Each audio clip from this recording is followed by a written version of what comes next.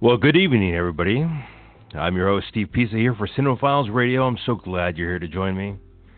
Today we have special guest Peter Jang. Can't wait to hear from this writer, producer, director, stuntman. Just can't wait.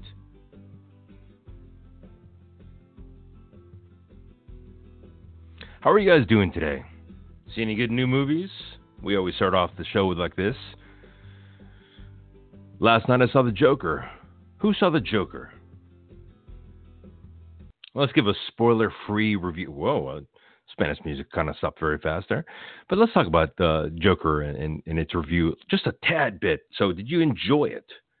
Did you enjoy The Joker? How much did you enjoy The Joker? I know you have a lot of questions. We can't answer them right now. This is a spoiler-free review right now, but we can't answer a lot of those questions. But The Joker was an amazing film. Joaquin Phoenix did a great job. It was a little different than I thought it would be, but exactly what I thought Todd Phillips should do. Todd Phillips doing The Hangover and several other, the other Hangover films as well, but he did Old School as well. Old School is when I first saw him as a comedic Martin Scorsese. And when you see The Joker, you're going to see a Martin Scorsese-like film. So it's kind of ironic that Martin Scorsese recently said that the Marvel films didn't feel or look, or to him, was not his interpretation of cinematic or film. But when you watch, The Joker, you can't tell. But this movie is a movie. It's a cinematic experience. It's something special. It's something incredible.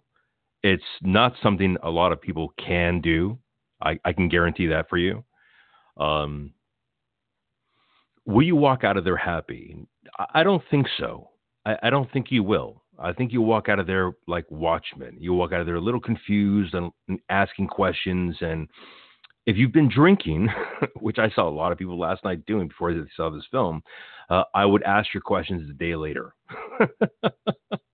I saw a lot of people incredibly frustrated drinking on a film that takes a lot of concentration, a lot of focus, because you really don't know where the imaginary scenes are and where the real scenes are. And one of the reasons why is that the Joker is meant to be a very raw narrator. So he's never supposed to be truthful. All his narrations are always a bit dramatic and off kilter and never right. And when you watch this film, you can see that played out perfectly.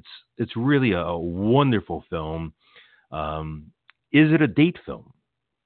I see that from the questions I see right now. No, it is not a date film, unless your date is up to the par. If your date is up to the par, they're ready for something that's going to be a thinker, and you're going to go out to dinner and you're going to talk about this film and you're going to have a good time about that, then yes, it is a date movie. If it's a date movie, the kind where you're going to get into an argument and a fight, I would skip this film. This film is argumentatively one of those films that takes a little time. It's a little slow in the beginning, but really picks up pace. Beautiful film, incredibly violent, disturbing, but on the kind of sense that you want it to be, on the sense that you want it to be. Have you seen the Joker film? Give us a call, 515-602-9609. Give us a ring. Let us know that you saw the Joker film. Let us know what you thought about that movie. I want to know. If you have any questions for Peter Jang, by all means, please give us a call right now. We're going to bring him in. I see Peter's on right now, so let's get him on.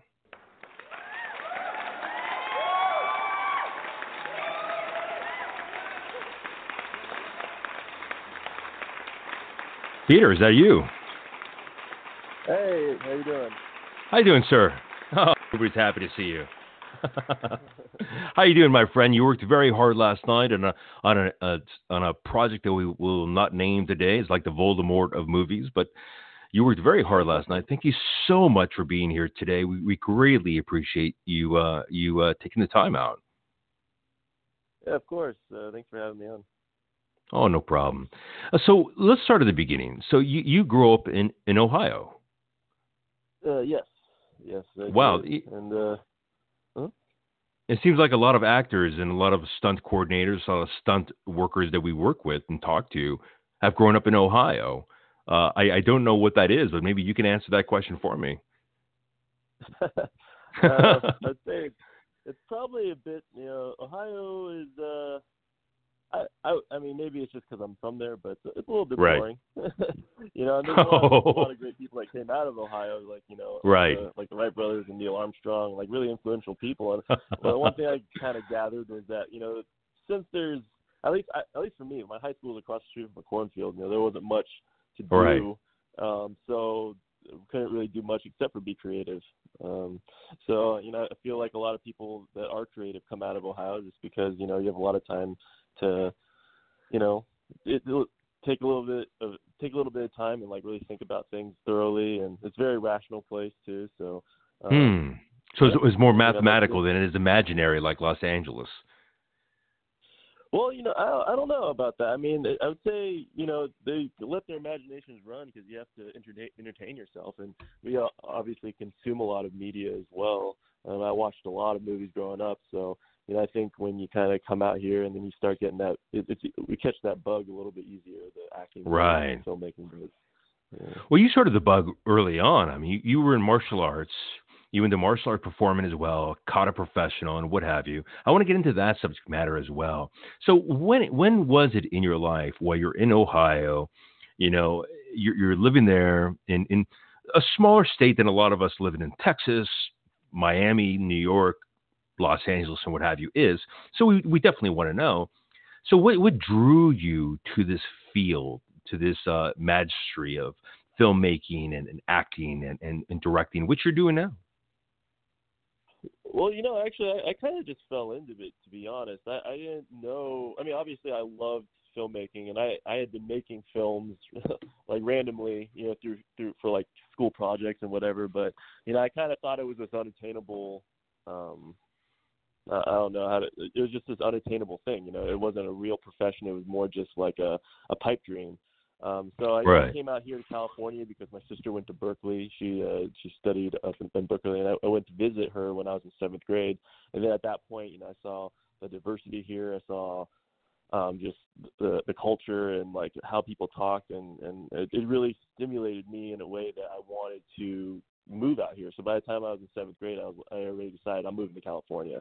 And then when Oh, and my father was an entrepreneur, so I decided I wanted to do learn business, and so I when I came out when it came time to what is it apply to colleges, I only applied to California schools, and I really really? the best one that I got into was UC San Diego, and I studied Mm. economics.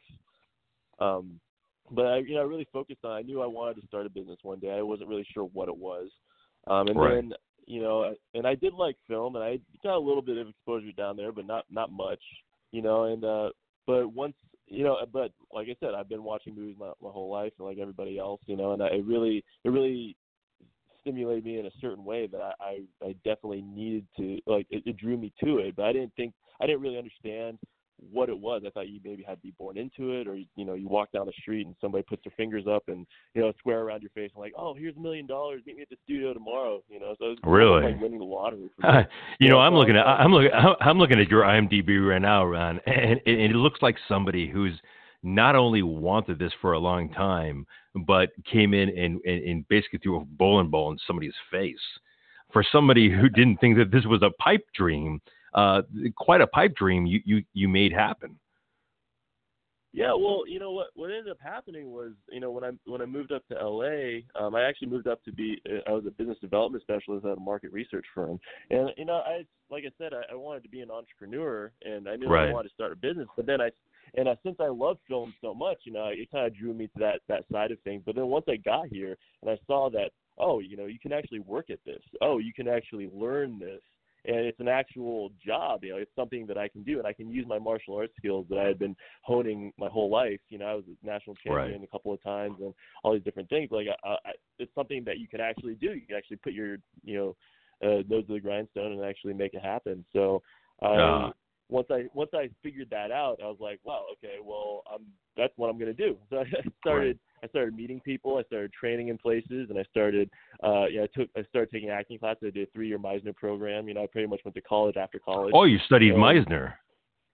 Yeah, at the Ruskin School of Acting in Santa Monica. Oh, that's fantastic. Yeah, it's a great school. I did their master class. I did classes with Doug Warhit, Margie Haber. I studied all over town. But then I also started meeting people in the stunt industry, which is I didn't know there was a difference. At first I was just like, okay, I want to be an actor. But then, and I didn't realize that stunts was a completely different vocation, and it was like completely different, thing.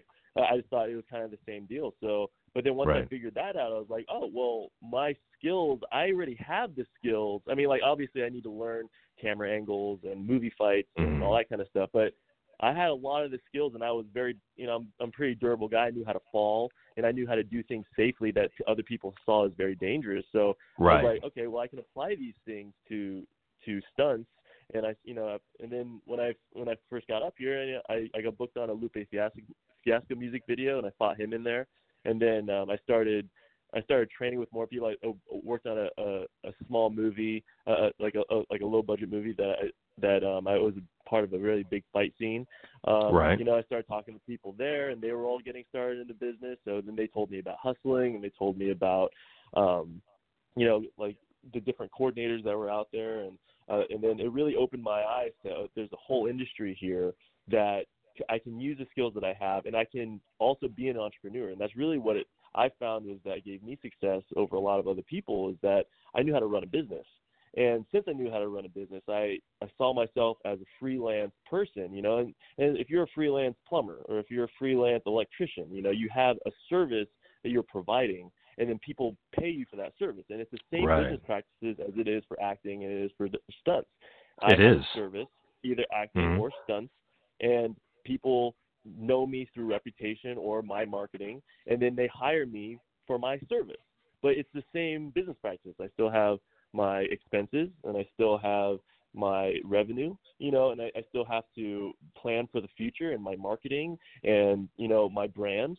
And that's something that a lot of people, especially people that, start in like film school and all that kind of stuff, which is, there's a lot of things I don't know because I didn't go to film school. But on the other end of it, though, a lot of those people, they didn't learn a lot of the business things that I learned. So I was able to propel myself in a certain way where I could market myself to the right people and know how to network, know how to present myself in a professional manner, and make sure that I had the right kind of etiquette. Let's get right there, because I have a feeling where this came from. Let's go back to the beginning of Ohio. So you started martial arts at what age?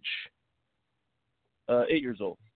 8 years old. And now I'm half Japanese and I'm half Sicilian.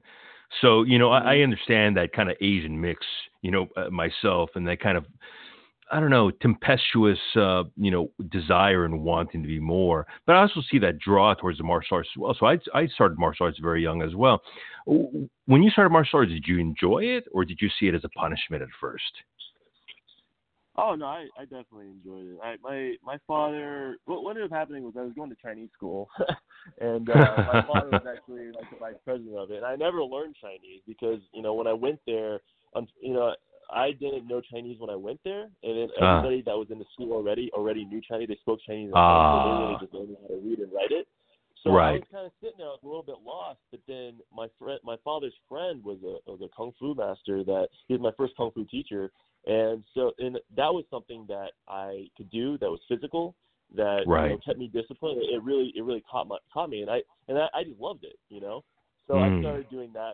We found another more because that was like an after-school program, like once a week kind of thing. So we found an actual kung fu school, and then at that place it was much more regimented. They had a system and everything. So I started doing that, and I really loved it. It was something that I really liked to do. And then I started competing, and once I started competing, that's what really engaged me, because not only was I learning things for myself, but then I could put them out in the world, meet new people, make friends, but I'd also put my skills against theirs. And then if I lose, learn something. And if I win, then, then great.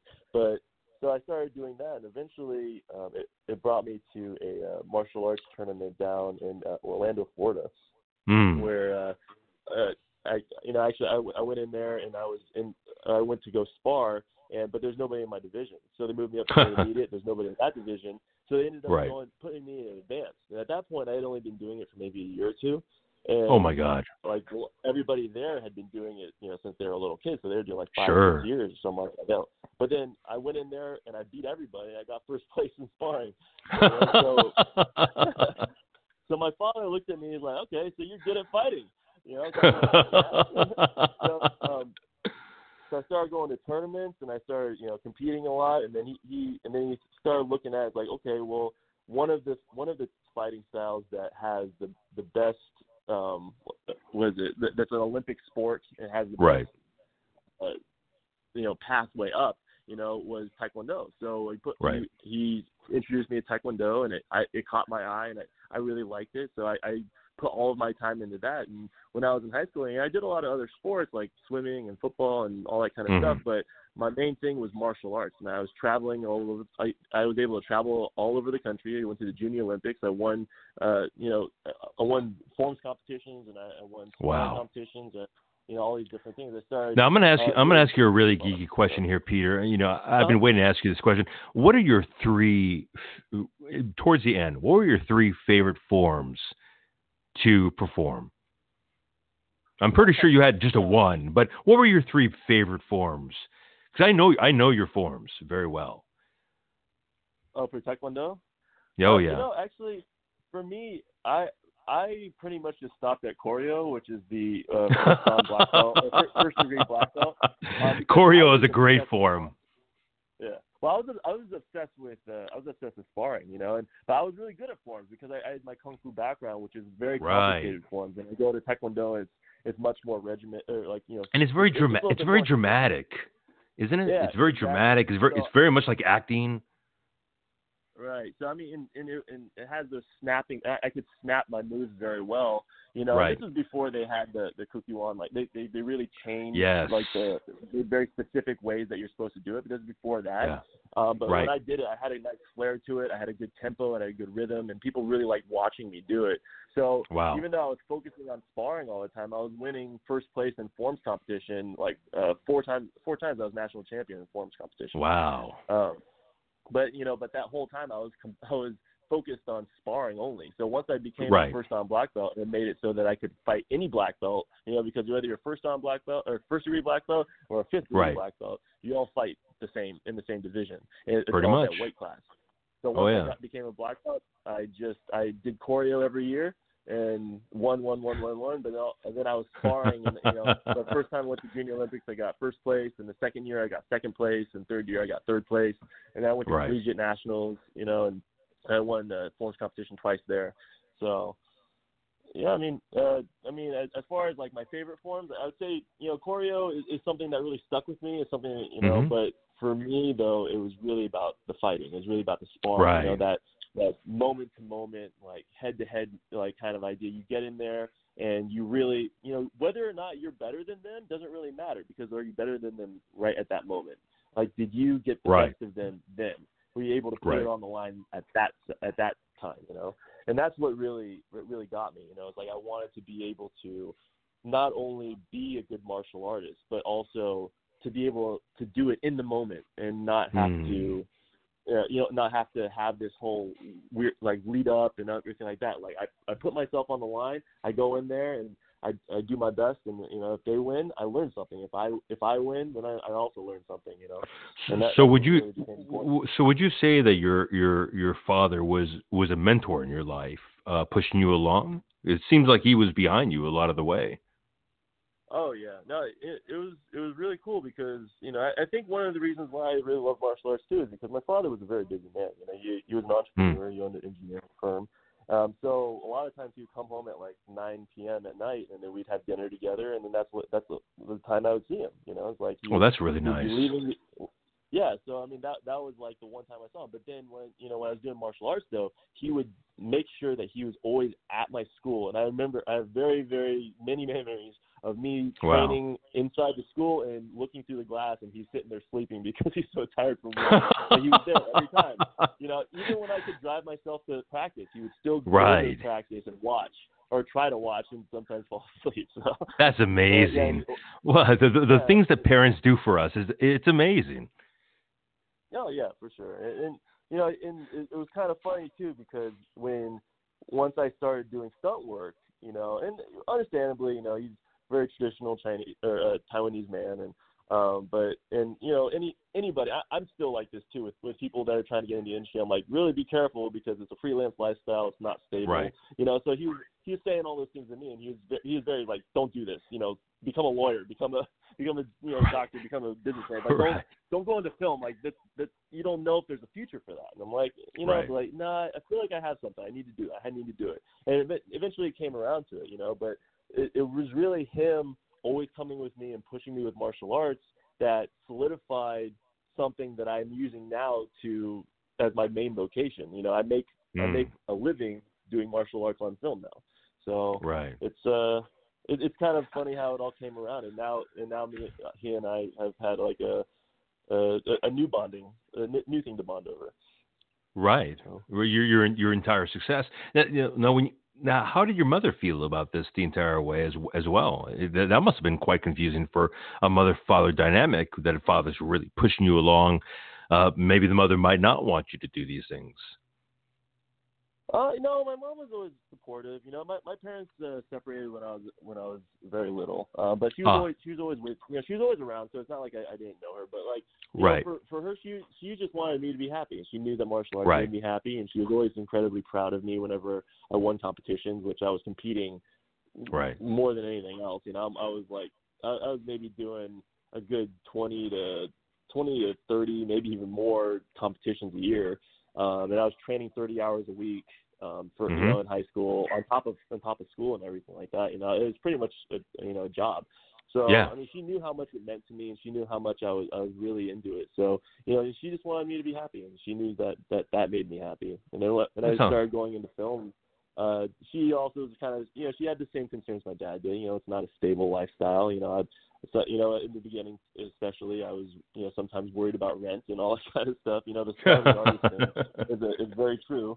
But she knew that it did something for me that nothing else did. It really spoke to me in a different way, and it really allowed me to express myself in a way that nothing else could. That, both of them knew at the time, and now, like, my father's come around now that I'm making a little bit more money, but, just that I can't do anything else. It's like I can try something else and whatever, but it always comes back to film. Just like I did all these different sports, but it always came back to martial arts. And film, in acting, actually, I actually see it as my last leg of my martial arts training, to be honest, because martial arts can teach you like mental clarity and hmm discipline and physical right, acumen, all these different things. But what it can't do, or what nothing else can do, is train you in emotional control. And that's what I right, really see it acting as, is having control of my emotions, being able to take myself to the edge of whatever, and then coming back. And some people they go over the edge, and that's really the danger with acting. The like mental Daniel edge of Day somebody. Lewis or what have you. Right. Well, I mean, but he's able to bring it back, But like somebody Right, like Heath Ledger, like like they make a mistake, they're depressed afterwards, and they end up doing drug overdose on accident, or they're crossing something they shouldn't have, or right, it's like those kind of that, it's like you push yourself to those things, but then sometimes you go a little too far and you don't come back, and that's a danger. But at the right. same time, like for me, I've been pushing myself mentally and physically so long with everything in my life, including martial arts. So, you know, acting is one of those things. And also stunts is one of those things. I can bring myself to that edge and then come back, and that control is so important to me in my life that I think that I wouldn't be able to get that doing anything else. And since Right. that's so important in my life, that's why film has become so important in my life as well. Well, when you came out here, you did a lot of shorts, and let's get into those right away. Which short or which project do you think out here really kind of developed your desire to be out here and pushed you along?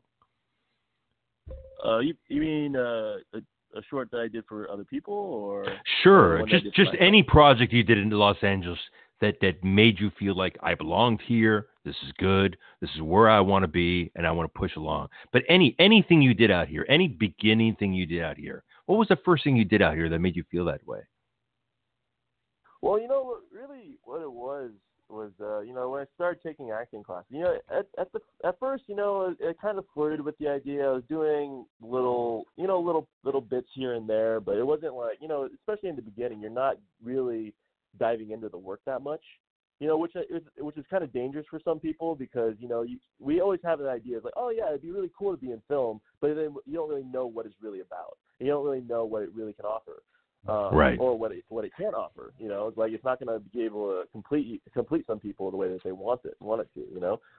But for me, when I took the acting classes and I really started, going into myself and figuring out like the things that I was afraid of and the things that I wasn't afraid of, and the catharsis of being able to jump into somebody else's life and learn from it, and then apply it to my own, and and then see other people do that, and then apply it to their life and my own. Like that really is what drew me in. Is like, this is something that not only am I going to have a very deep satisfaction doing, but also I'm going to be making myself into a better person. Well, if you don't mind, if you don't mind, what issues in your mind were keeping you back that you overcame later on in your life? Well, a big one for me was, I think growing up in Ohio, there's nothing wrong with the people that I grew up with or anything like that, but it was in a predominantly white area, and I was a person of color that didn't have a lot of other people that were like me there. Right. So whether nobody was overly racist to me or anything like that. It was nothing like that, but it was just I felt out of place. Right. Like there was nobody that looked like me, and since my father was working a lot, my sisters went to college when I was young. I spent a lot of time alone at home, and then and I had friends. Not to say I didn't, but it's just Right. it's one of those things that there were cultural things that I didn't share with other people, and stuff like that. So, and not to mention, kids are kind of like that too. I felt very undesirable. I felt unattractive. I felt like, people didn't like me. So when I came out to California and then all of a sudden, I started getting a little bit of that, I kind of went overboard in college and, I didn't like the that I had become. I felt like I was like almost like a womanizer, and I didn't like that. I grew up with two older sisters and a mom that I loved, I'm gonna, let's keep on going on that, but I'm gonna X-nay on you on something. I've known you for quite a long time, and I've seen you for a long time. The one thing I would not describe you as is a womanizer, but please continue. Well, a lot of that is because of, the time that you've known me. I got out of that, and one of the things that got me out of that was acting, and was going into these kind of classes and really looking into myself and like understanding how much shame I had put myself through. Wow. Sometimes knowingly and sometimes not, and then being able to look at that and be like, I can be better. I know I can be better, and stepping into the shoes of a character that was better, and then applying that to my life, like I was talking about. That became something very, very deeply changing for me. It's like I think, I've always been very respectful of women. It's not like I was, doing anything transgressive or anything like that. But, right. I would flirt and I cheated on some girlfriends and stuff like that, and it was something that I was deeply ashamed of, and I couldn't believe that I did it at the time, and then. I came up here and then I started, working on something, which is actually, for some reason, is notoriously for people always think of celebrities as adulterers and stuff like that. But for me, it was something that took me away from that. It made me want to be better, be a better person. So this life almost made you into a better person by showing you the dark side right away. Oh yeah, for sure. Yeah, definitely. And sometimes that's what you need. Yeah.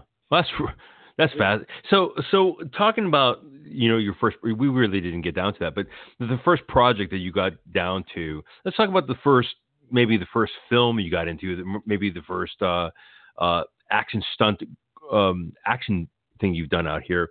Now, what would that have been? Now, I'm looking at your IMDb. I don't want to read your IMDb and just go over our interview like that. But, what was the one thing out here that made you want to stay? Actually, I think that Lupe Fiasco music video was pretty cool for me, just because he was my favorite rapper at the time.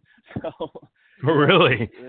Coming up here and getting casted, I mean, like, it wasn't like a big part or anything. It was really just a stunt role, which now I know, they didn't have a stunt coordinator, and I was like, and now for me it's like, well, I probably shouldn't have done that, but for me at the time, I mean, I got to meet my favorite rapper, and I got to fight him on screen. I got to be part of his music video, like right when I got here, and that was something that was actually very influential for me. I mean, I was very happy about that.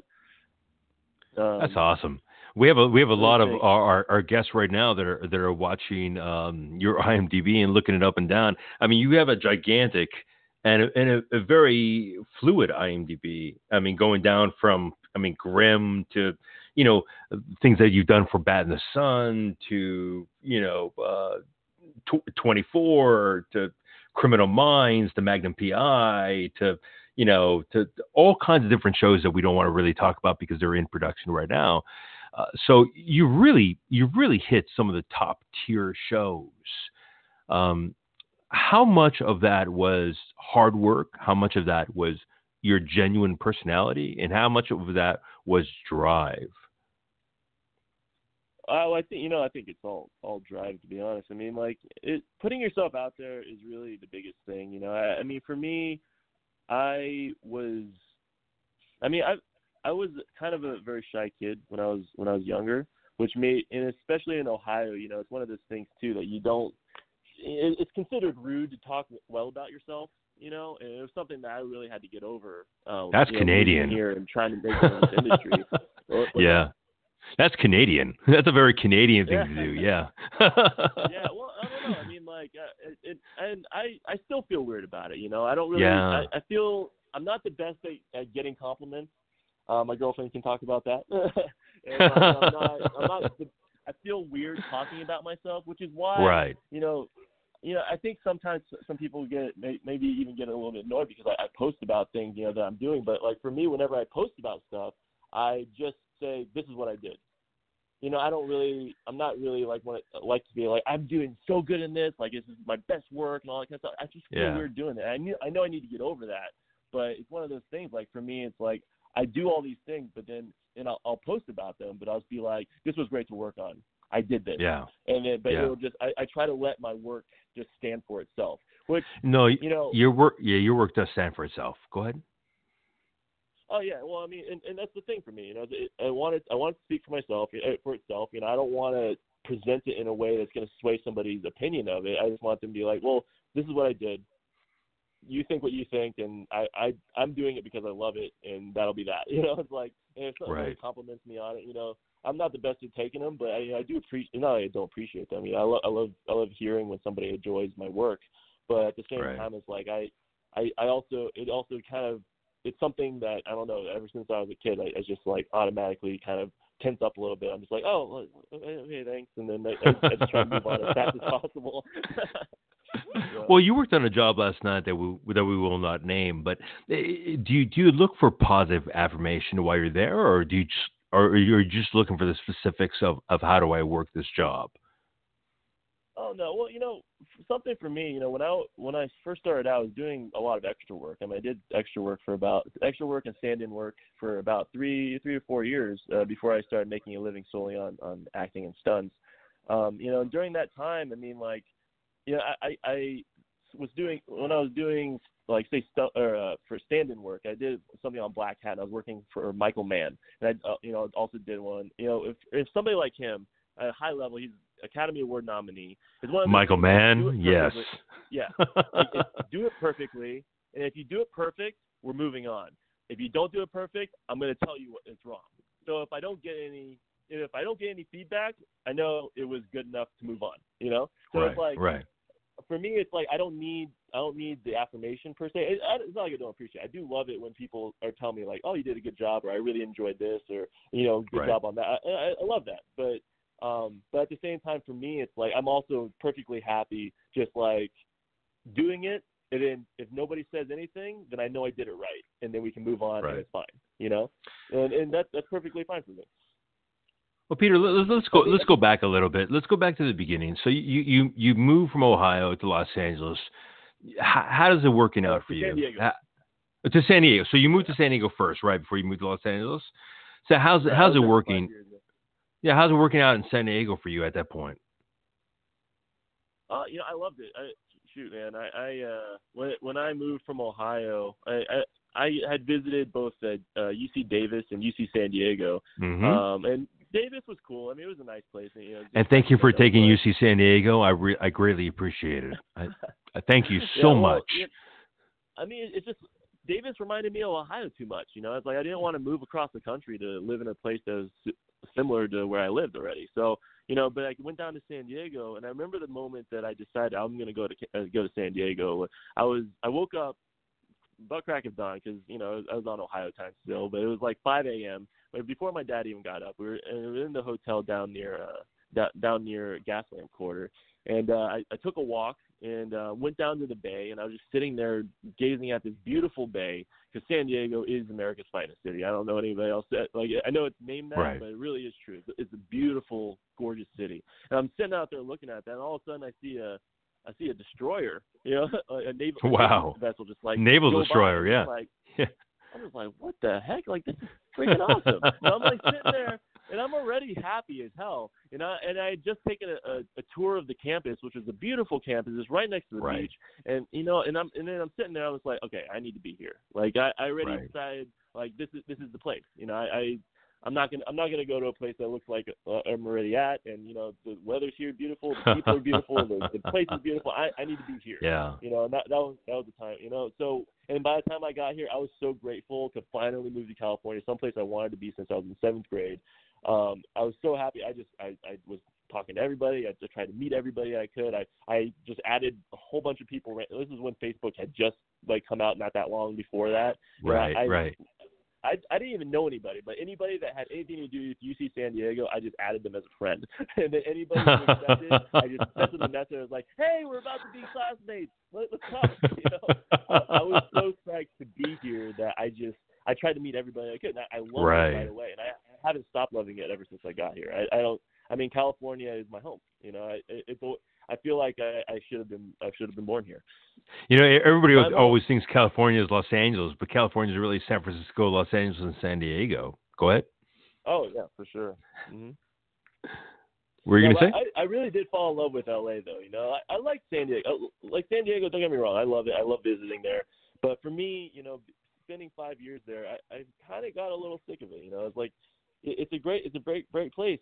But there's it's the same kind of thing. There's Pacific Beach, Ocean Beach, Gaslamp Quarter, La Jolla, Del Mar. And those are the places to go. North it Florida, is. It's like, but then once I moved up to LA though, it's like it's not quite as pretty. It's definitely very pretty, like in Malibu, say, like it's almost as pretty as San Diego.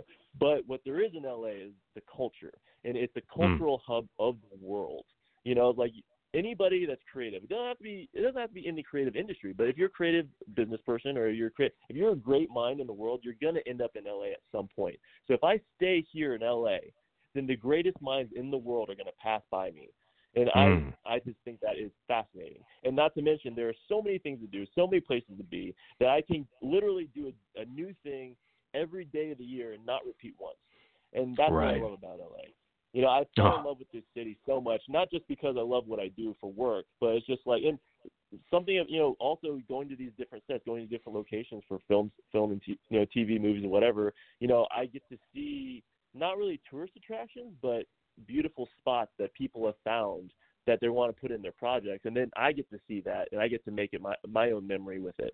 So you're not one of those people who came out to LA and then became defragmented. You're one of those people who came out to LA and then saw the truth of it, and then loved it, and then went into it. Oh, for sure. Yeah, definitely the case. I mean, I think it also helped too that a lot of my college friends actually moved up here in LA, and Ah, I see them every month. Like ever since I got here, I had a very close group of friends that I still keep in contact with.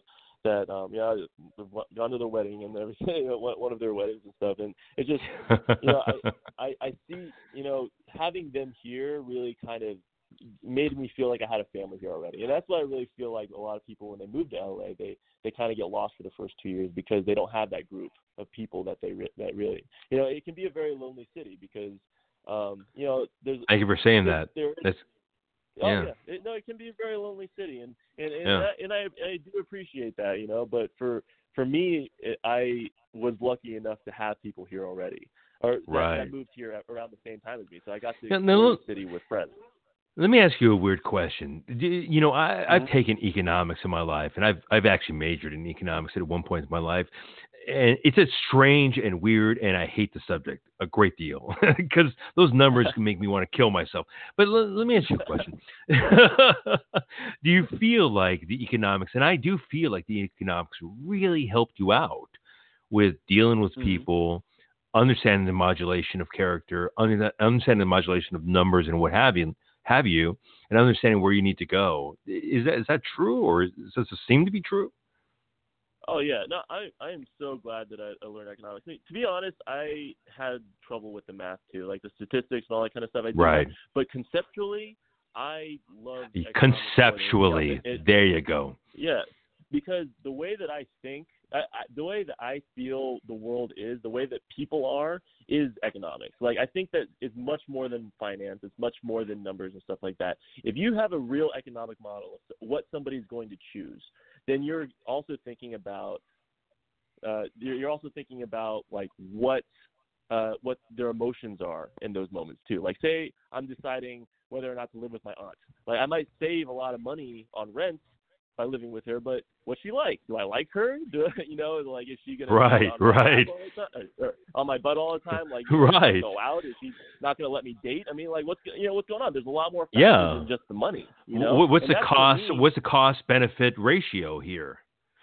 Exactly, and that's what economics is. And I think that every human interaction comes with that, and people Right. tend to think it's just about money, but money is a very, very, very, very small part of a true economic It model in is. my mind. It is. Mm-hmm. It is the social intrigue, the combination of people coming together, making something greater than what they are, is what economics was kind of really based on, which is the big picture, not the small picture. So when you talk, when Yeah. I read that you were in economics and then you were in the rest of the field, it made complete sense to me. I don't know why that did. Can you explain that to me? Well, actually, one thing about economics that really spoke to me, and I was horrible at it, mind you, was game theory. And Hmm. the whole thing about game theory was Yeah. figuring out, like, it's this idea that if you can figure out all of the different factors that go into a decision, you can literally tell the future because you can see You're where the right. trends are going. You Exactly. know, and that fascinated me, and it applies to everything, really, because if you It look at does. physics or you look at chemistry or anything like that, any of the Uh huh. sciences, if you really look at all the factors going into something, you can tell the future because you know where all the things are decaying or progressing to. You know what I mean? Right. So Right. for me, it's like learning economics and learning game theory. It really opened my mind to the world and the way that I thought about the world, but then I didn't really know a good mechanism for it. And then I started learning that. And even though I don't think it's a complete model of it, but like it really stimulated me to really look at things. And it really stimulated the way that I write screenplays and the way I make films Right. and the way I act and the way I do stunts. I mean, everything is about, looking at all of the factors that are going into what's happening and then making my best prediction of what's going to happen after that. And then it really makes it so that my art feels organic, at least in my mind. Oh yeah, no, no, absolutely. Now, I'm getting some questions from my audience here, and one of the questions is what was the independent project you recently worked on that was your film? Because Well, we one know thing's that a film. actually in post. Go ahead. Mhm. Oh Go no, ahead. I'm actually working on a project right now. It's in post production. I just finished my first rough edit of it. It actually centers around veteran suicide, which is something that I find to be a very important topic these days. You know, especially with, I feel like it's something that is, it's a travesty that's been going on. You know, we have our troops going over somewhere, and then they come back and they don't get the care that they need. You know, you have veterans committing suicide in parking lots at the VA just because they haven't been able to see people. They get pills thrown at them, thrown away. Let's put a pause in this for a second. You're doing a project on the VA, and really? Not the VA specifically. It centers on a man who is he's a combat veteran who is trying to. These are important stories to tell. I'm genuinely surprised by your storytelling right here. This is a subject that's very close to me. We just talked about this yesterday, audience. Mm-hmm. Hey guys, we just talked about this yesterday. Forgotten people. I'm just speaking to the audience for a second. Don't forget about the episode yesterday. We did yesterday with the doctor, with Brooke Bird, and today we're talking again about the same subject, which is intriguing to me. So please tell me everything about this project. Sure. It's a short film that I made. I'll tell you the basic premise of it. It's a man who is trying to drown his sorrows in the punching bag. Really, I mean, he's in a boxing gym, and he's trying to train it out. Everybody needs an outlet of some sort, and this man, he doesn't have the money to see a doctor without insurance, so he's going to the gym and worrying his wife. He has a wife and a kid at home, but a lot of people have this kind of problem. They're trying to figure out a way to have an outlet for it, or they just feel helpless and they feel like they have. And some people do it with drinking and drugs and all these different things. And it's really unfortunate because that's right. They're not getting the help that they need, or sometimes they're just getting pills thrown at them from people. It's a very sad set of grouping of facts that are going on. So this man is in the boxing gym trying to figure this out, and he just breaks down, and then eventually as he goes out to his car, you see him really start thinking about suicide. And I mean, I don't want to give away too much about what it is. Yes, yes, please. I got the opportunity to shoot it, and I wrote it, and then I wanted to play it myself as well. So I played this veteran, and it was very hard to do, but it almost kind of saved me a little bit because I'm sitting there doing these really hard scenes and going to these really awful places, but then I forced myself to jump out of it and say, okay, let me see the shot. Okay, put on my director's hat, get out of that place and the actor. Otherwise, it might have just sat there and stewed about it and really. But I forced myself, take off the actor's hat, put on the director's hat. All right, what does the shot look like? Did we get the lines that we needed? Did we hit the notes that we needed? And that really actually helped me a lot to keep sane while I'm doing this. But at the same time, it was very cathartic for me to go into this kind of thing, because my mother actually was in the Air Force, and she wasn't a combat veteran, but it still experiences PTSD, symptoms of PTSD. Of course it does. So and it's one of those things that I grew up not really understanding certain things that was going on with her, but then now that I'm older and learning more about it, then I start seeing these things, and I start noticing that's another thing too, that I feel a little bit, I hate to use the word shame, but a little bit ashamed of, that I wasn't more understanding of what she was going through, so. Oh, you did the best you can with the amount of knowledge you had at the time. It's what any veteran would tell you. You did the best you could with the amount of knowledge that you had at the time. Now you have better knowledge, more knowledge. Oh yeah, for sure. But that's why it's an important thing to me, And I also have a screenplay that I wrote that it won the emerging screenwriters emerging screenwriters competition from the International Screenwriters Association. I'm on the top 25 list this year. Wow. And that film. I mean, it has to do with a lot of things that are going on right now, but one of the major themes of it is PTSD and veterans. Right. And either sometimes the lack of care that they get. I really feel like we should be taking care of, whether or not, we agree with why they're over in different places, or what the government is like ordering them to do, whatever. It's like these people are Right. going there because they want to serve their country, and then that is important enough that when they come home and they're making that kind of sacrifice, we need to take care of them. And Right. it's not happening the way that it should. Growing up, I wrote a lot of my scripts and my books in San Francisco, where my brother was going to college, and I had a very hard time going to San Francisco because they had a very long train of spitting on Vietnam vets for being baby killers and being all kinds of things, and I just felt like that was adding to their PTSD, and I didn't want to be part of that environment. And even now, they still have that anti-war atmosphere, and I get that. I totally get that. We shouldn't be in war, but to blame soldiers who don't have a choice, they go out there like the Spartans of old Sparta, of old Greece, and then come back broken, and then you separate them from the rest of the people, like the Spartans, and you put them in their own place. It's a very complicated subject and not quite fair, as I've seen throughout the years. What do you think? Oh yeah, definitely not. No, definitely not. I mean, and that's really why I write about it a lot. That's why it's a big theme in a lot of the things that I write. I mean, even my short film, I just won Best Short Film of the Year, Best Nice. Action Short Film of the Year at the Action on Film Festival in Las Vegas, and I'm going to be at the Urban Action Showcase in New York in Times Where? Square. But at the Urban Action Showcase, it's put on by HBO and Cinemax.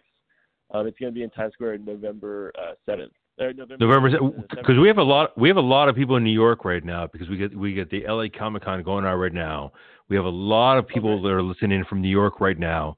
They all want to hear clearly, where is this and what's going on? Tell us again, please. Okay.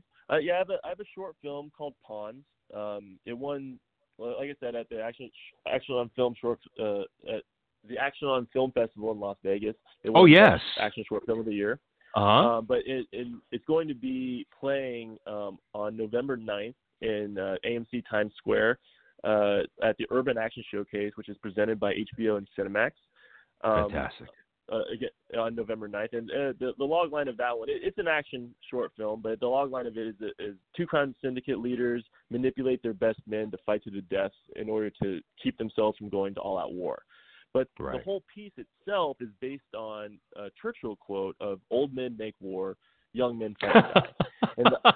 and the idea behind it is that I love that quote. Yeah, I mean, these guys are playing chess and talking philosophy with each other while they're two best men. They killed one guy's father, they killed the other guy's wife, and then they blamed it, right. and then they sent them pictures of each other so that they would fight to the death. And basically, they're just doing that so they can settle a bet. And the whole thing is a metaphor for war. And I'm not saying that war is never justified. I wouldn't say something as right. We got World War IIs and things like that. Yeah. Yeah, but I would say a lot of the things that people have been sent out to fight and die for, maybe they shouldn't have been doing that. It's like, where are those WMDs? It's like we were promised that people were going over somewhere because of something, and then all of a sudden, years later, they're like, oh, well, I guess we were wrong. It's like, I thought we had definitive proof. Like, why did we do that? I mean, I thought the guy that we were going after was in Afghanistan. Why are we in Iraq? I mean, like, and I'm not, again, there are definitely reasons why we maybe should have gone to Iraq, but at the same time, it's like there are these lies that are just told, and then they're just glossed over because why? Right. So, and that's really what my piece is about. It's a metaphor for war, and not the honorable side of war, but the dishonorable side of it. Like when we send people out to do things for what, I don't know, economic gain maybe, or political gain. It's like they're not really being truthful about something, and then we send people over there to die anyway. I mean, that's not right in my mind. So my piece of art, even though it's an action piece, I really wanted to speak to that point that, there are sometimes people that are in charge, sometimes they're doing things for not the best reasons, Right. So. Right. Well, Peter, and that's not to say that there aren't patriots out there that are right. having that are setting up these things too. But like you said, like World War II, that was something that we needed to go to do. Needed to be happen, yeah. It needed to happen. But Peter, hold on a second. We want to keep you on the phone. Hold on a second. We're going to go on to commercial break for a minute, then we're going to come out and close out with you. Peter, please hold on for a second. We'd love to have you on the show. 1 second. All right, guys, we're going to listen to Angel real fast while we take a commercial little break. Thank you so much for listening to us. We got Peter Yang right now. This guy is a whopper. Great things to say, great things to talk about. We love him so much. We're going to come back to him in 3 minutes.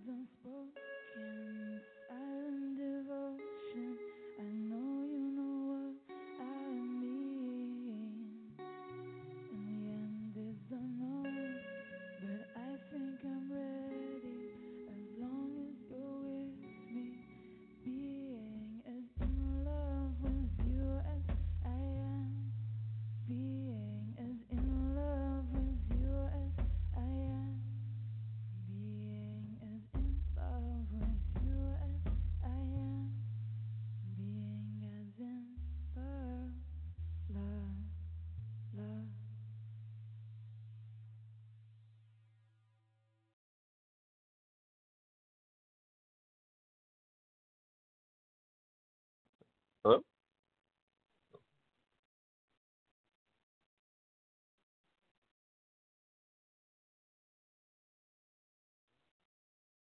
Peter, you're on there? Yes, sir. Hey, Peter. Thank you, everybody, for listening up. Thank you, for everybody, for waiting for us to get on there. I had to get my mic off muted there. So, Pete, after we listened to Angel there and we took a little commercial break, we wanted to talk a little bit more about the projects you're working on in the future. So what projects are you looking forward to on the future? Well, I'm looking forward to finishing the one I was talking about about veteran suicide. It's called Mask because I have a technical advisor named Nicholas Correa that he actually owns a nonprofit for PTSD, and he was my technical advisor on it. And, something that really stood out to me when he was telling me about it was that he's like, I constantly wear a mask. I feel like I have these things going on inside, but I don't want to worry people. I don't feel like I can talk to some people about it. So I put on a mask that I'm okay. And you ask anybody, my friends and family, they know that, and that's something that stuck with me. It's like, I feel, and I heard that with a lot of interviews with people. Like, I wear a mask. It's like, I mean, not maybe, people, they work through things and they eventually take it off, but Right. like when they are dealing with it, it's like, they don't want to burden other people, so they put on this mask of, I'm okay. I'm okay. Right. I'm okay. Right. So that really stuck with me, and so that's why I use the name of that short is called Mask. So I'm looking forward to finishing that one. I think it's Mask. a good piece. Mm-hmm. That's a great name for it. I myself have PTSD, and I'm very proud of you for making this project, because it's one of those, it used to be called shell shock in World War One, and we didn't understand what it was. And I will be honest with you, Peter Jang. One of the problems that I've had is that they've asked people of considering PTSD of Vietnam, of Afghanistan, of the Korean, some people still alive for the Korean War and what have you, to smoke medical marijuana and what have you. And that was probably one of the first times I ever kind of stood up and went, like, I don't think you should prescribe anything for something that you don't fully understand. I'm having a complete problem with this. I need to fully understand what is going on before you can give me a prescription, especially one that's not really dialed in yet. What are your concepts of those kind of programs? Well, that's a tough one, because something like medical marijuana, I have heard some very good things about it. Great things. Great things. Yeah, really great things about it. So I mean, and if it works, it works. I've also heard some really great things about people thinking about doing medical mushrooms. Like right. Was it? Psilocybin. Or even Wellbutrin. Yeah, I mean, Wellbutrin. That's something people that I've known have taken, and right. If something helps, it helps. But at the same time, it's one of those things too. The pharmaceutical company is such a weird thing for me, and that's another big topic for me that I kind of have underlying in a lot of things. It's that we say something like the opioid crisis we have right now, right. And that's something that I'm working on, a little project with my girlfriend right now. Actually, we're writing a piece about the opioid epidemic. It's something that the reason why people get hooked on something like heroin is because a lot of people, they got it prescribed from the doctor. That's right. They got some opioid by the doctor, and then they couldn't get the prescription anymore, and then they go to black tar heroin because it's pretty much the same thing. I mean, a lot of people. I mean, a lot of people don't. You're realize right. You're right. Doctors used to prescribe heroin, like by name. No, called heroin. It is heroin in a pill. It is heroin in a pill. Yes. And that's why Purdue Pharmaceuticals has to pay that big settlement, even though it's a drop in the bucket for them. You saw that big thing that just came up recently. Yeah, a huge settlement was gigantic. Well, it's gigantic, but if you look at their business, it's not that right. big. Nothing. How much money they made over the years, right? It's not that big. So it's like it's like a little slap on the wrist almost. So I mean, they have and that's the thing, Mm-hmm. No, go ahead. No, I was going to say that. So it seems like you and your girlfriend are working on social justice, kind of concepts, because these are social justice things that the opioid crisis. We can call them liberal, we can call them Democrat, but in reality, it's social justice when you're working on. Oh, no, I mean, cops arresting black people for no reason, the opioid crisis, for all these things. These are all social justice warrior concepts. Would you not agree with me a little bit? Oh, sure. Yeah, I mean, but I would say that it's bipartisan. It's like I know absolutely both Democrats and Republicans that are worried about the opioid crisis. 100%. And that's the thing. It's like a lot of people don't realize. They literally prescribed heroin by name, like in the early 1900s. And then they say, oh, it's not good. And then they just change it. They put some inert chemicals in there, and they called it OxyContin. And then they had a huge push for it. And then we wonder why people are hooked on heroin. And then there's this huge stigma that came over from the drug war that Nixon put up, which by the way, like one of his people in the administration literally is on record saying that it was to put down hippies and people of color. Oh, it's so nice to have somebody educated on the radio show. That's so nice to have somebody who knows something about something who speaks. That's so nice of you. Thank you so much. Of course, yeah. I mean, but that's the thing, people don't realize that these are long-standing problems, and then and there's a stigma that if somebody takes drugs, they're automatically a bad person. They're not worth their time, and we should just throw them away. But no, let's look at where it actually came from, and maybe they hurt their back in a car accident, and maybe they got hooked on something that they shouldn't have been even put on in the first place, and then maybe their life spiraled down into nothing.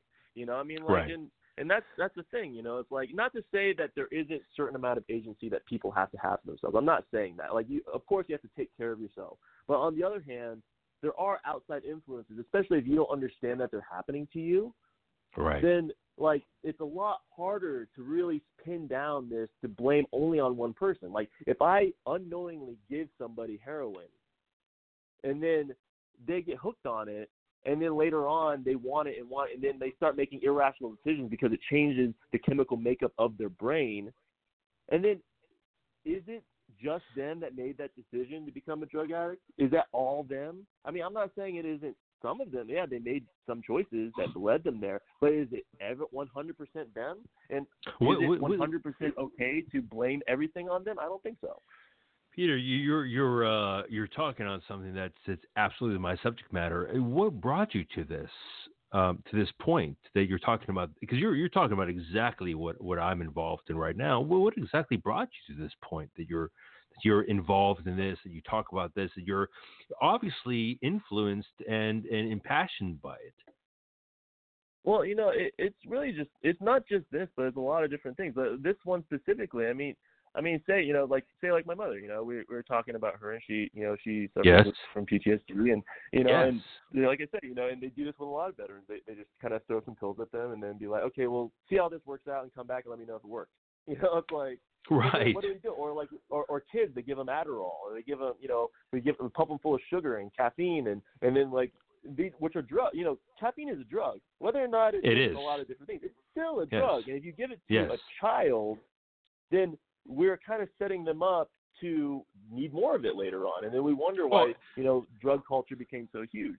If you go to any psychiatrist, the psychiatrist will ask you, do you drink caffeine, and to stop drinking caffeine. That's the first thing they'll ask you to do.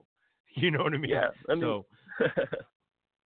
so yeah, I mean, for me, it's just like looking at the world and like seeing, like, yeah, people have problems, and I don't want to dismiss people as anything. I want to see why they have these problems. And yeah, a lot of people make bad decisions. I get that, you know, and I've made my own bad decisions. But what I will say, though, is that I'm not going to discount them. I want to find out what the source is. Like, where did this stuff come from? Why is this so prevalent? And then you start seeing that people out there, you know, like there are different things that are going on in society that are making it easier for people to get hooked on these things because they are addictive substances. There's a reason why it's like that, you know. And then it is, you know, yeah. So I mean, and I don't know, we're okay with people drinking every week. We're okay with people going out and stuff like that. Obviously, you know, people are okay with alcoholics, but you know, it's very socially acceptable to drink. But alcohol is one of the most harmful drugs for you. It is. You know, and cigarettes are legal, and they cause like you know, cancer.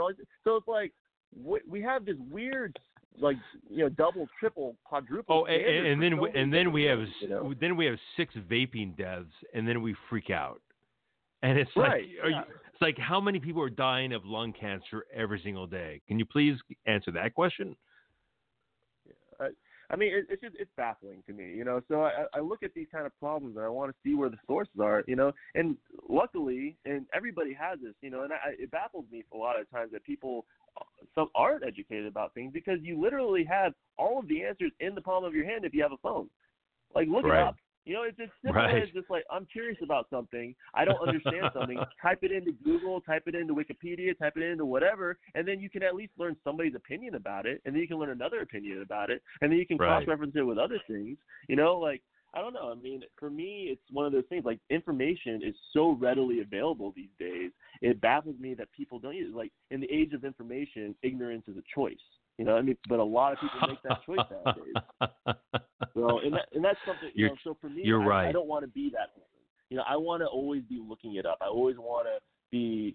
You know, I always want to educate myself. I don't want to. If I don't know something, I'm going to look it up. And if there's not a definitive answer, I'm going to learn the different opinions about it and then choose my own answer for it, It is so obviously, Peter, that everybody here and the audience wants to hear more and watch your career grow. What do you want for yourself in the future? Because it seems like you're leading in a very strong direction, and they want to know which direction is that. Well, I can't remember which comedian it was, but there was something that I read recently. I think that really summed me up very well. Like, I don't want to label myself any one thing. I mean, I love my 4 careers that I have right now for different reasons. I love stunts because it's problem solving. I figure out how to do something dangerous without it being dangerous, being able to do it 20 times and walk away with a smile on my face, or somebody else walking away with a smile on their face. And then acting is so cathartic and so eye-opening, and you can really affect other people with your performance, and I love that. And in filmmaking, it's world building. Being a director, this square is my world, and I get to figure out what puts in it, and then how it can affect you. And then with screenwriting, that's literal world building, because the sky's the limit. I put the words on paper, somebody reads it, and they imagine what I am thinking, and that's amazing to me. So. And and going back to that quote from the comedian, I can't remember who it was, but he basically just said, I'm not any one thing. Sometimes I'm a writer, sometimes I'm a director, sometimes I'm a comedian, sometimes I'm an actor. And if I put a limit on, if I put a label on what I am, then it limits the possibilities that I can achieve. And I love it. I don't want to limit myself. For me, I think in the long run, I would like to write and direct my own films. But at the same time, I don't want to just be that. I mean, I could see myself, hopefully, maybe one day, maybe not running for an office, but doing something with politics. Just because that is exactly the question that somebody was just asking. By the way, will this person? I was about to ask you that question. What Lisa wants to know right here, and it's just one question that I'm going to ask today is, are you going to run for office one day, and what office will you run for? And I thought that was a kind of a funny question, and I was going to ask you that question, and you rolled right into it. So please tell us. Well, I don't know. That's something that would be a little bit down the road. I want to gain more experience. I want to, I want to do some things in my life. Yeah, but you're smart. You're smart. You know where you want to go. You know what you want to do. There's prerogatives that are right there in the dead center of everybody's mind. You're talking people's language. You're talking political language as well, because you have a very political set of mind as well. Since I've known you to now, you've always had a political set of mind. What do you desire? Go ahead. Yeah, well, for me, I'm not sure what I want to do with politics, but I know that right now, I mean, there might be something else, but right now, art and politics are the 2 things that influence how society changes. And that's why I'm so interested in those things, because I've always, You're I don't know why I've had this, but ever since I was a kid, I always had the desire, I want to change the world in some way, and I want to make it a better place. And I get that's not, some people, that's kind of like something frivolous that a lot of people say, but for me, it's I really want to take the steps and do that. And that's why my art reflects that. Even my first short film, it was an action piece, and but it dealt with human trafficking. It did it in a way that I don't think it wasn't as strong of a piece as I wanted it to be, but it still did get a little bit of it. And the reason why I wrote about that is because it's something that's out there that I think is important, that needs to be brought to light. So for me, it's art can do that, say The Inconvenient Truth, whether or not you agree with it or not. Al Gore made this documentary and then created $1 billion economy that still persists today, and brought out something that a lot of people believe in. Whether some people, I don't know if you have any people that are conservative that don't believe in it or something like that, but whether or not you believe in it or not, it still created a huge social change, and that is fascinating to me. So film and politics are the 2 things right now that really influence how society changes. So that's why they're very important to me. I don't really know what in politics I want to do yet, but I do know that since that is the process in which things get changed in America, I do want to participate in it somehow in the future. I'm just not sure how yet.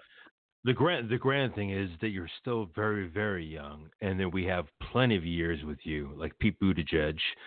We won't have any problem hearing from your political vax in the future. And I'll be quite honest with you. Speaking with you for the past hour and a half, your views are wonderful, and everybody here they love hearing from you. They love hearing everything else from you. Let me ask you a question. They're asking, Mhm. where can we find you? Where can we see you next? Are there any projects that we can see your face in, or that we can feel your presence in? Yeah, well, I'll be on TV a couple, coming up here pretty soon. And if you go to my Instagram, it's a PJangsters, PJANGSTER. I post about future projects there. I have a Facebook fan page. It's just my name, Peter Jang, and it has my picture on there.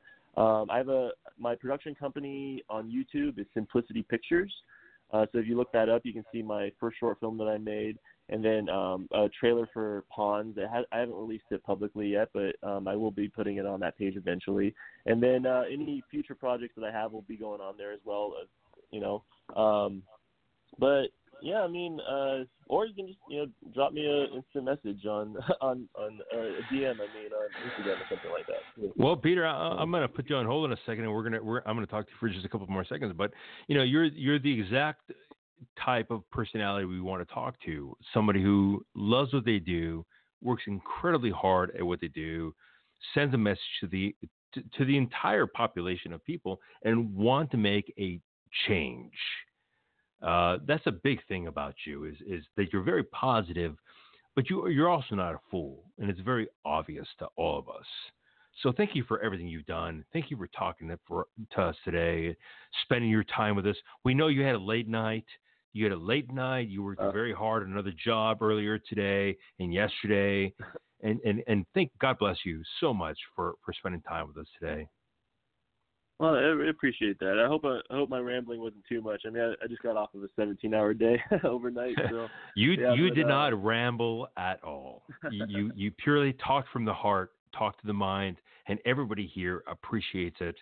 Not many people speak the way you speak, so it's very nice to hear some very sincere thoughts and some very charismatic concepts of how we're going to get rid of certain things in the future and put better things in our future. So we're looking forward to this. I'm going to talk to Peter Jang in the pause room right over here, but let's say goodbye to Peter Jang. Bye, Peter Jang. Thank you very much for spending time with us. Hey, thank you. I really appreciate you. All right, everybody. Listen to the song as I talk to my friend here.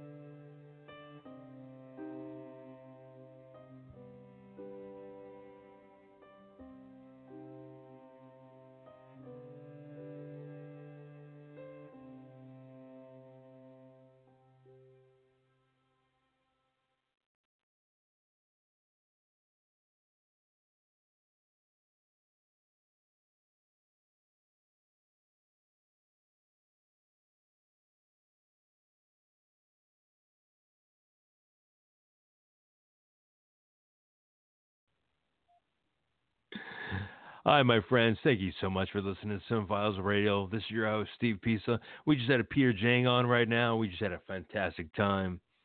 I can't tell you how much I love direct communication and people who just speak true to the heart and tell you exactly what you, not what you want to hear, but yeah, kind of what you want to hear. You want to hear the truth. You want to hear people telling you exactly how they feel, exactly what they mean, where they're going to, where they came from. It's not important what they're working on right now. I mean, Peter Jang was working on something last night that's private. Is it really private? Probably not so, but it's none of your business. It's just one of those things of these people need to work on their projects without putting their self at bay at being at fault later on. Anyways, it was lovely having him on, wasn't it? Telling you about his father, how his father pushed him along throughout all these years, how his mother was part of his life, how much he wants to work for the community that is Los Angeles, that is America, which is the VA, and working on PTSD and working on people who have issues. These are the things that we want to work on. These are the people that we want to help us out in our lives. So these things are very, very important. I can understand why if you're younger than me, much younger than me. I know a lot of you are much younger than me, and you don't have these issues and what have you. But I myself do have PTSD, unfortunately. Or fortunately, that way I can share with all of you and make it a non-big deal. I could talk to you about it in a way that doesn't make it such a horror story. It's great to listen to like Peter Jang and how he's helping people and how he's working with people and how much he wants to help people get through these periods in their life. Could you ask anything more from a person who works as hard as he does? Seriously. I mean, he just got off the show literally a couple hours ago. And he's on at 12 p.m. talking to you about how you can live a better life. About how depression, PTSD, which is one of the reasons why I never asked him how he got over his own depression. Because he answered those questions. What a great, great guest, wasn't he?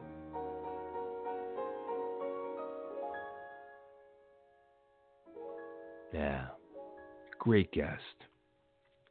We didn't have to ask many questions. We got a lot of answers. What was his past? What was his present? What is his future? Peter Jang, thank you so much for being on Cinema Files Radio. We greatly appreciate you taking the time out for us. And for all you listening today on Sunday afternoon, thank you so much for listening today. We want these positive stories to carry you through. Listen up. We care about you. We love all of you. All of you listening in, all of you caring, listening to the guests, we love you all and we want the best for you. So we'll keep on bringing on guests like Peter Jang, like Doug Jones, like 1,000 other people that'll give you positive stories that'll help you get along in this world better than you ever have. I hope they help. They help me. I hope they work. They've worked for me. I want to share these stories with you, and I want you to get better. I want all of you to live. I want all of us to be happy. I want us all to see the end together. Stay positive. Love life. Be around people that love life. Stay away from people that don't. This is Steve Pisa on Cinema Files Radio. Thank you so much for listening. God bless you all. Signing out.